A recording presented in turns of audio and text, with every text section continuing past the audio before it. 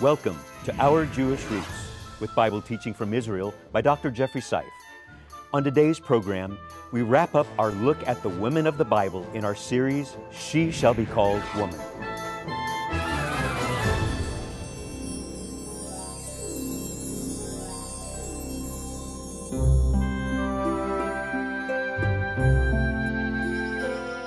I came forth from a man, but I found favor with him. And true success is not measured in wealth and power, but in the estate of one's heart. I've never been happier and more fulfilled. I raised him up strictly in the faith, and more. the law and the prophets. And now I want to give something back. I believe Elohim meant it to be this way. She's still a cornerstone of wisdom to the family. But you And as are I see- always in my heart.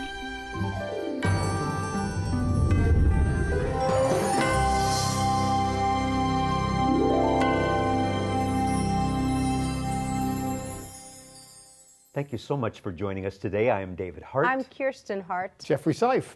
And I appreciate you for taking these 4 programs to focus on some very important women in the Bible. You know, we're going to begin with widows in this program. I was a widower. It's really tough place to be when your other half goes on, you know, and let's take a look at the book, see what we can find. And I appreciate that, and I'm sorry for what you've walked through and so many of our viewers, but we know that God provides special place, and widows are a special place in his heart also. Let's go to Israel. For 3 years the heavens were shut and refused to give rain. All because of this prophet. He met me at the city gate and asked me for a drink and some bread. But I had none to give, only a handful of flour and some oil. But he insisted, saying Yahweh would bless me with an abundance if only I would believe.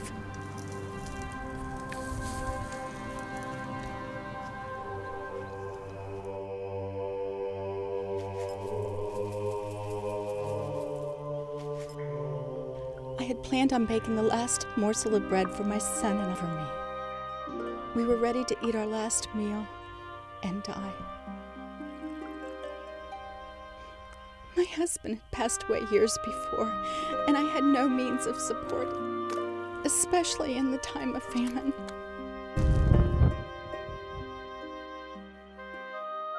But in my most desperate hour, God made himself known as my provider.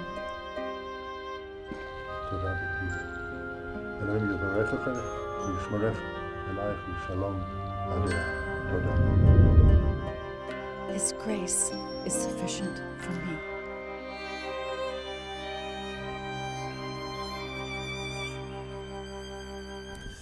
In the book of Malachim, Kings, Bible readers learn that King Ahab married poorly. He married Jezebel, a Sidonian princess. And by virtue of his marrying wrong, he brought untold miseries upon his world. Women were depressed, and why should they be happy? The men were miserable too. There was nothing to do. As a punishment, prosperity was driven out of the land. The water didn't water the earth. All there was round about was dust and dirt. No need make ready the instruments of harvest, because there was nothing to be gleaned from the earth. And so it is, the men weren't working, the children weren't playing, and the women were miserable round about. Who would protect them?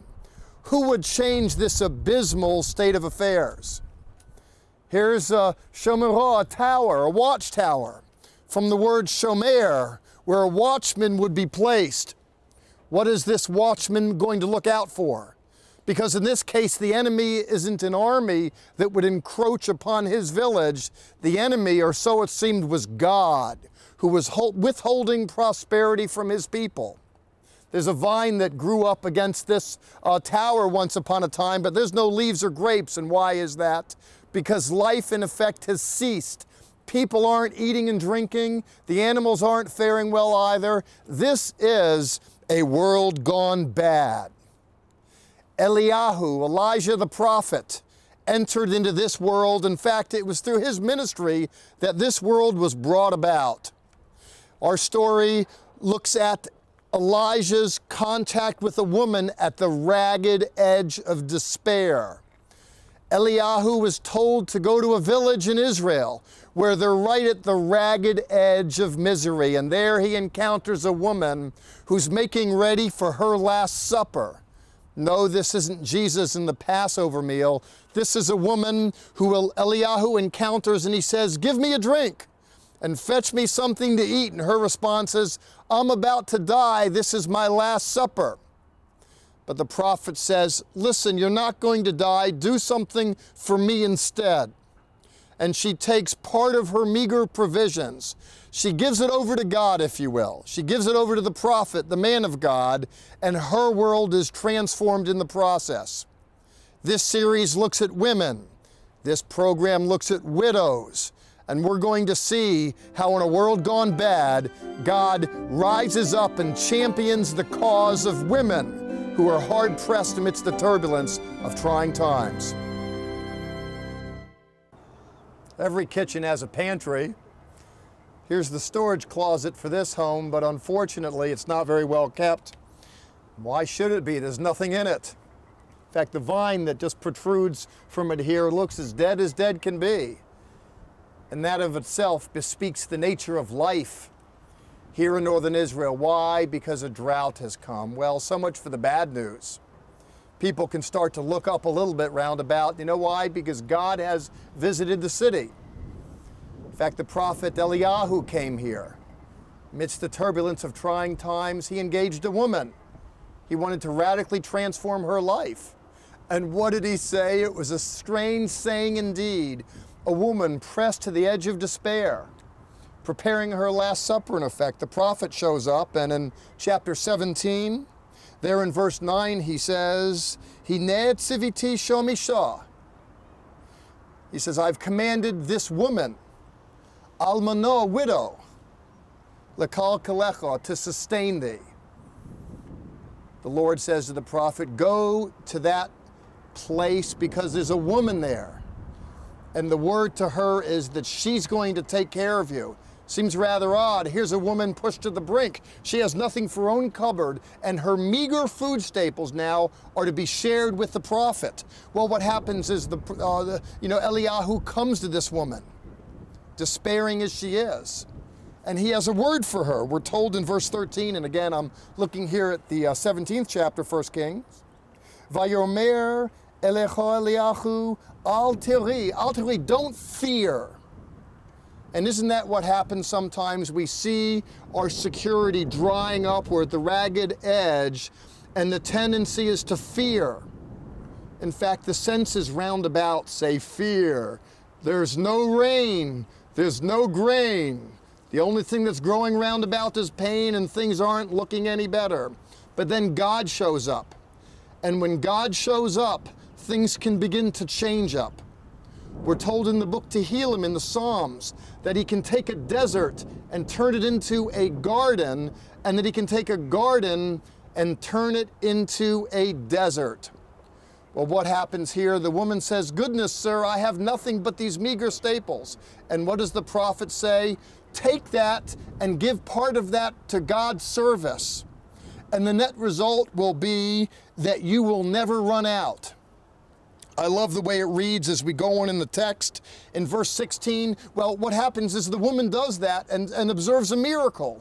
She makes a meal, gives some to the prophet, and gives and gives and gives, but the blessing keeps coming and coming and coming. What a great story, what a miracle. It's no wonder that Jews the world over sang, Eliyahu HaNavi, Eliyahu HaTishbi, this prophet who made a name for himself by helping distraught women. Oh, would it be that others within the sound of my voice would learn that God cares about the widow, God cares about the afflicted. Here, in fact, as this woman keeps giving, she keeps getting. In chapter 17, verse 16, we're told, Kad hakema, lo kolotah, that the jar of meal, the food staple, was not spent. V'tzapachat hashemen lo chaser, that the cruse of oil was not spent. And this Ki debar Adonai Rasher diber beyad Eliyahu. This according to the word of the Lord that was given through and to Elijah. And friends, that's a word I believe that's given to us through the scripture. That is, inasmuch as God cared about the widow who served him. Now, I want you to hear me on this. In a world where women are abandoned by men, a lot of people think, well, I'm the man, boy, I have all these women and all these kids. No, all that proves is that you're a male. Now, if you're a man, what that means is that you are going to take care of a woman. Notice here's a woman who serves the Lord, in response to which the Lord looks out for her interests. While God does that miraculously, I don't doubt. A moral in the story is inasmuch as he does that to the woman that serves him, so too those of us that want to walk in God's footsteps, if you will, and follow his examples, we too are to be of service to the woman who's minded to be of service to us. It's for this reason, in part, when I go over to the New Testament, therein there's a book called Yaakov. Now you say, well, there's no book in the New Testament called Yaakov. That's only because you're not used to looking at the New Testament through Jewish eyes. And if you wonder why should you look at the New Testament through Jewish eyes, it's because Jesus was a Jew, all of his Talmidim, his disciples were Jews, and the story took place in Israel, the ancestral homeland of the Jewish people where I am broadcasting from right now. Here, Yaakov, or James, writes, and he says in chapter 1, verse 27, he says that pure and true religion is to, among other things, visit widows and orphans in their affliction. Inasmuch as God does it, God would have those that follow in his footsteps to do it. And so it is we consider here the story of women in the world in general, but in particular, we want to underscore God's concern for women who are marginalized, depressed, and distraught. Let's get behind them and help them and abandon them no more. I remember when my first wife went on to be with the Lord, after 30 years together, sitting down at my kitchen table. Friends and family had left. I'm just sitting there and I'm thinking, my God, what am I going to do? Letters started coming in, bills. I hadn't written a check in 30 years. She took care of everything. And I remember just feeling so alone and vulnerable. Fortunately, the Lord graced me with a helpmate. Barry came on and we just finished 7 years together. But I remember that experience of wondering, how am I going to get through this? I felt so ill-equipped. The same is true with ministry, I should say. That is to say, every month, whether it's a local church pastor or television concern, we go, how are we going to do this? You know, the rent's due. I mention that because the bills are astronomical, and sometimes you wonder, goodness, are you going to be able to find the resource you need to get on down the road? I wondered that as a widower. And I wondered that as a minister on more than one occasion too. Fortunately for us, however, God speaks to hearts of people just like you. If you find value in what we do, please don't leave us alone.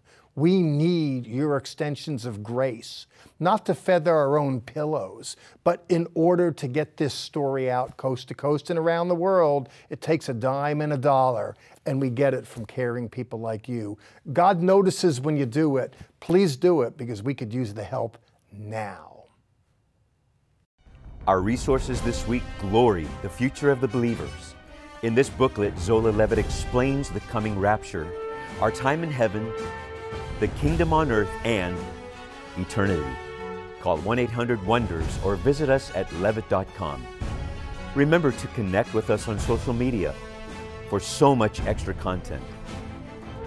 Find us at Our Jewish Roots.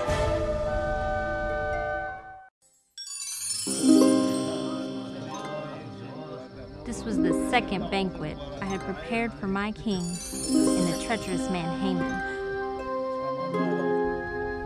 I was chosen as Queen of Persia, but now the lives of my people and of my own were threatened with extinction. I did my best to select the finest food and wine for my enemy. He tricked the king into signing an edict to eradicate the Jews, but he didn't know I was one of them. I had already risked my life once by going before the king uninvited, an act punishable by death. But I found favor with him, and now it was time for me to petition for my people and reveal who I really was. Perhaps Elohim did put me here for such a time as this. For within the moment I pleaded before my king, Haman's fate was already sealed.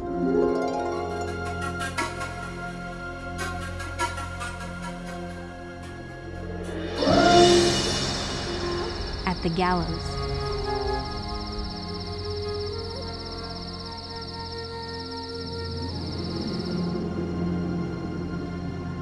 It's great to be noticed. It's great to be chosen, isn't it? Little girls grow up wondering who it'll be that they'll spend the rest of their life with. The concept of being chosen factors in the female psyche so very significantly. Not that I know from experience, having raised but boys only, but I know boys, and my boys are on the hunt, looking for that special lady, the one that will get their attention and then hold it as they make their journey from the womb to the tomb. It's a great story, great to be blessed, great to be noticed, great to be doted upon, great to be counted special. People want it at a certain level, people need it. Some are blessed by it at levels more than others, where they're the object of pampering and attention, the expenditure of resource. You know, in the Bible, the Jewish people are referred to as the chosen people. And by association, the church as well is grafted into that concept. That is, that God has his eye upon these people, referred to as his bride, both in the New Testament sense as well as in the Old Testament as well. His bride, his love, the object of his particular affections. Our story today alights upon Esther, who providentially was brought into the king's presence, and she secured his favor, and her lot in life greatly was enhanced by virtue of her so doing. The king sees her, favors her, and we're told in Esther chapter 2 verse 17, "Va'ye'ehav hamelech et Esther mikol hanoshim," that the king loved her above all women. He noticed that she was particularly beautiful. Beyond that, she had other characteristics that made her altogether desirable. And the net result, again, is that she had come into a fortunate set of circumstances. Some are more fortunate than others. Some are endowed with beauty in excess of others, or so it's perceived. Some come into financial means better than others, or so it is perceived. Of course, it's all relative. There's always someone more beautiful, there's always someone richer, there's always someone who's more powerful. Instead, however, of going after just raw beauty and raw power, the Bible asks a question, and that is, how do we use our influence? I never raised girls, only boys, but if I had daughters, I'd put the question to them, beautiful as they are, how do you want to use that? What do you want to do with that? And we're going to consider that story as we explore women and power in this series on women and the Bible. If God has blessed us, it seems to me good to do more in life than simply seek to be more blessed. In the case of Esther, Mordecai says to her, "Umi yodea im le'et kazot."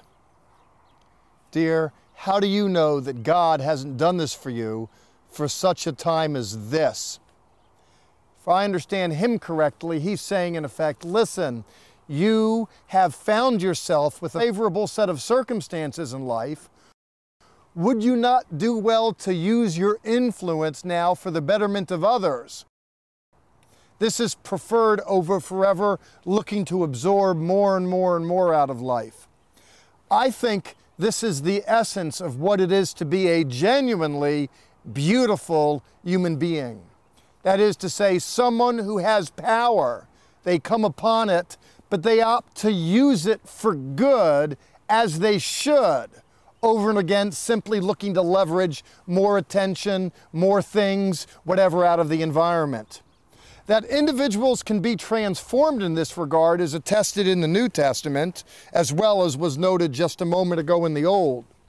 In the 16th chapter of the book of Acts, there's an Orthodox rabbi on a journey.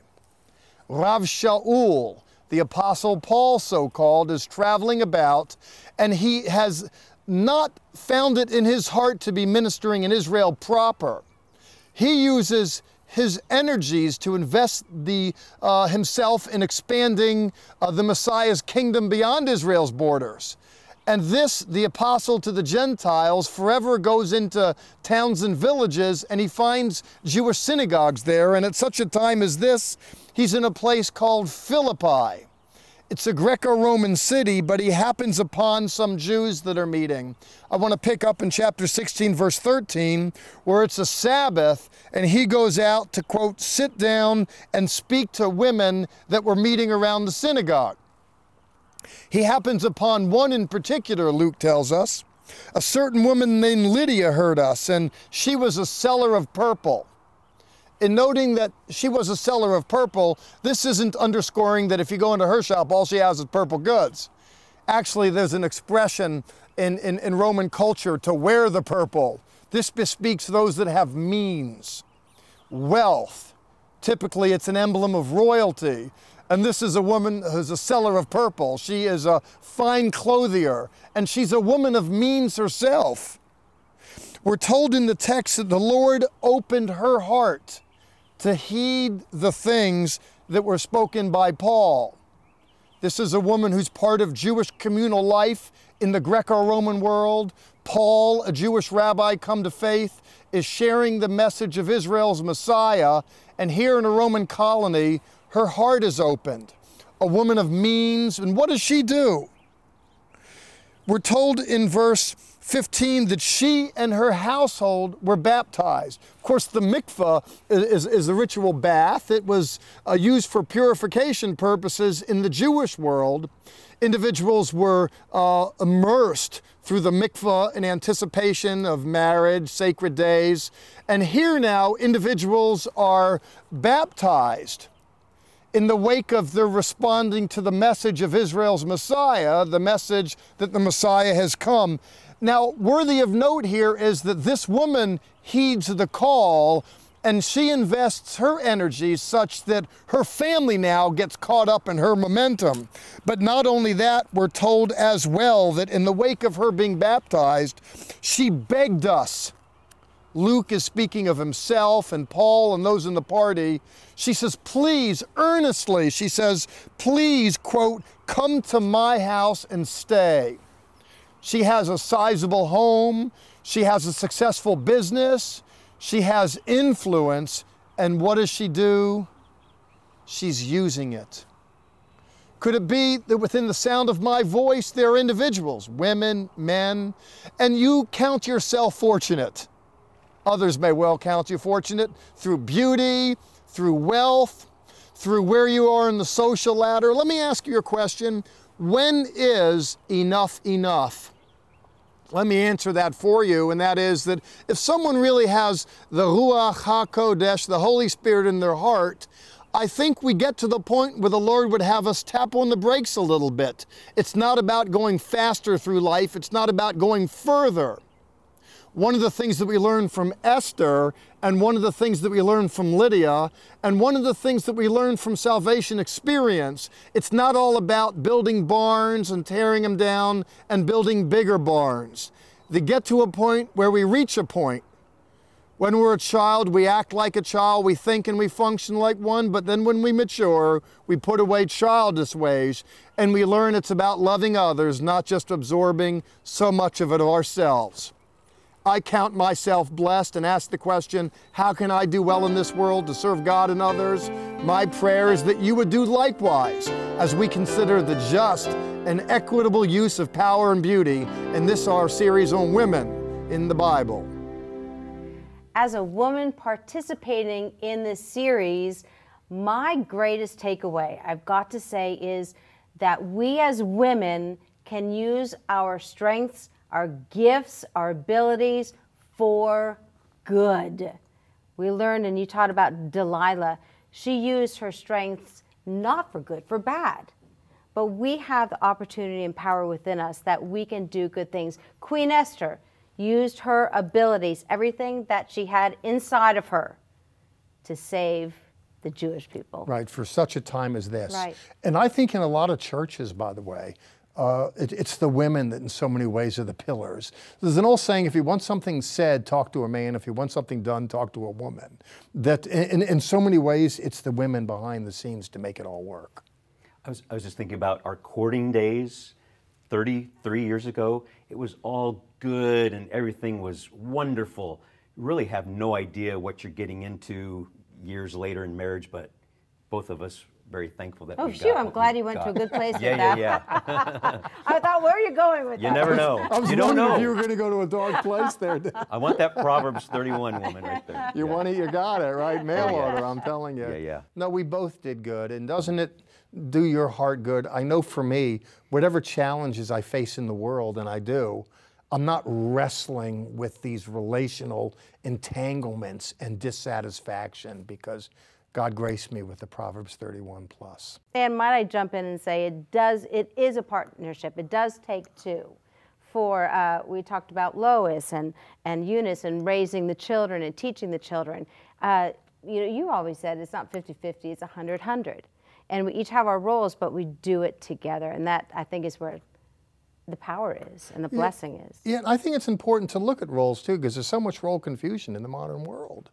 And young people are just, they're just not biblically aware, and thus the value in ministries like this. And thank you, by the way, for helping us to get the story out, really, all of us together, to bring the biblical testimony to life in the modern world. We really don't hear about these women a lot in the pulpit on Sunday mornings, but you brought it to life in the series, so we thank you for that. Well, whatever's in the book ought to be in the church, and it ought to be on religious television. We need to tell these stories, the men, the women, the whole 9 yards. Right. More stories next week. Yes. Another series, but until then. Until then, God bless. Sha'alu Shalom Yerushalayim. Pray for the peace of Jerusalem. Join us right now for additional content that is only available on our social media sites. Visit our website, levitt.com, for the current and past programs, the television schedule, tour information, and our free monthly newsletter, which is full of insightful articles and news commentary. View it online, or we can ship it directly to your mailbox every month. Also on our website is the online store. There you can order this week's resource, or you can always give us a call at 1-800-WONDERS. Your donations to Zola Levitt Ministries helps us to support these organizations as they bless Israel. Please remember, we depend on tax-deductible donations from viewers like you.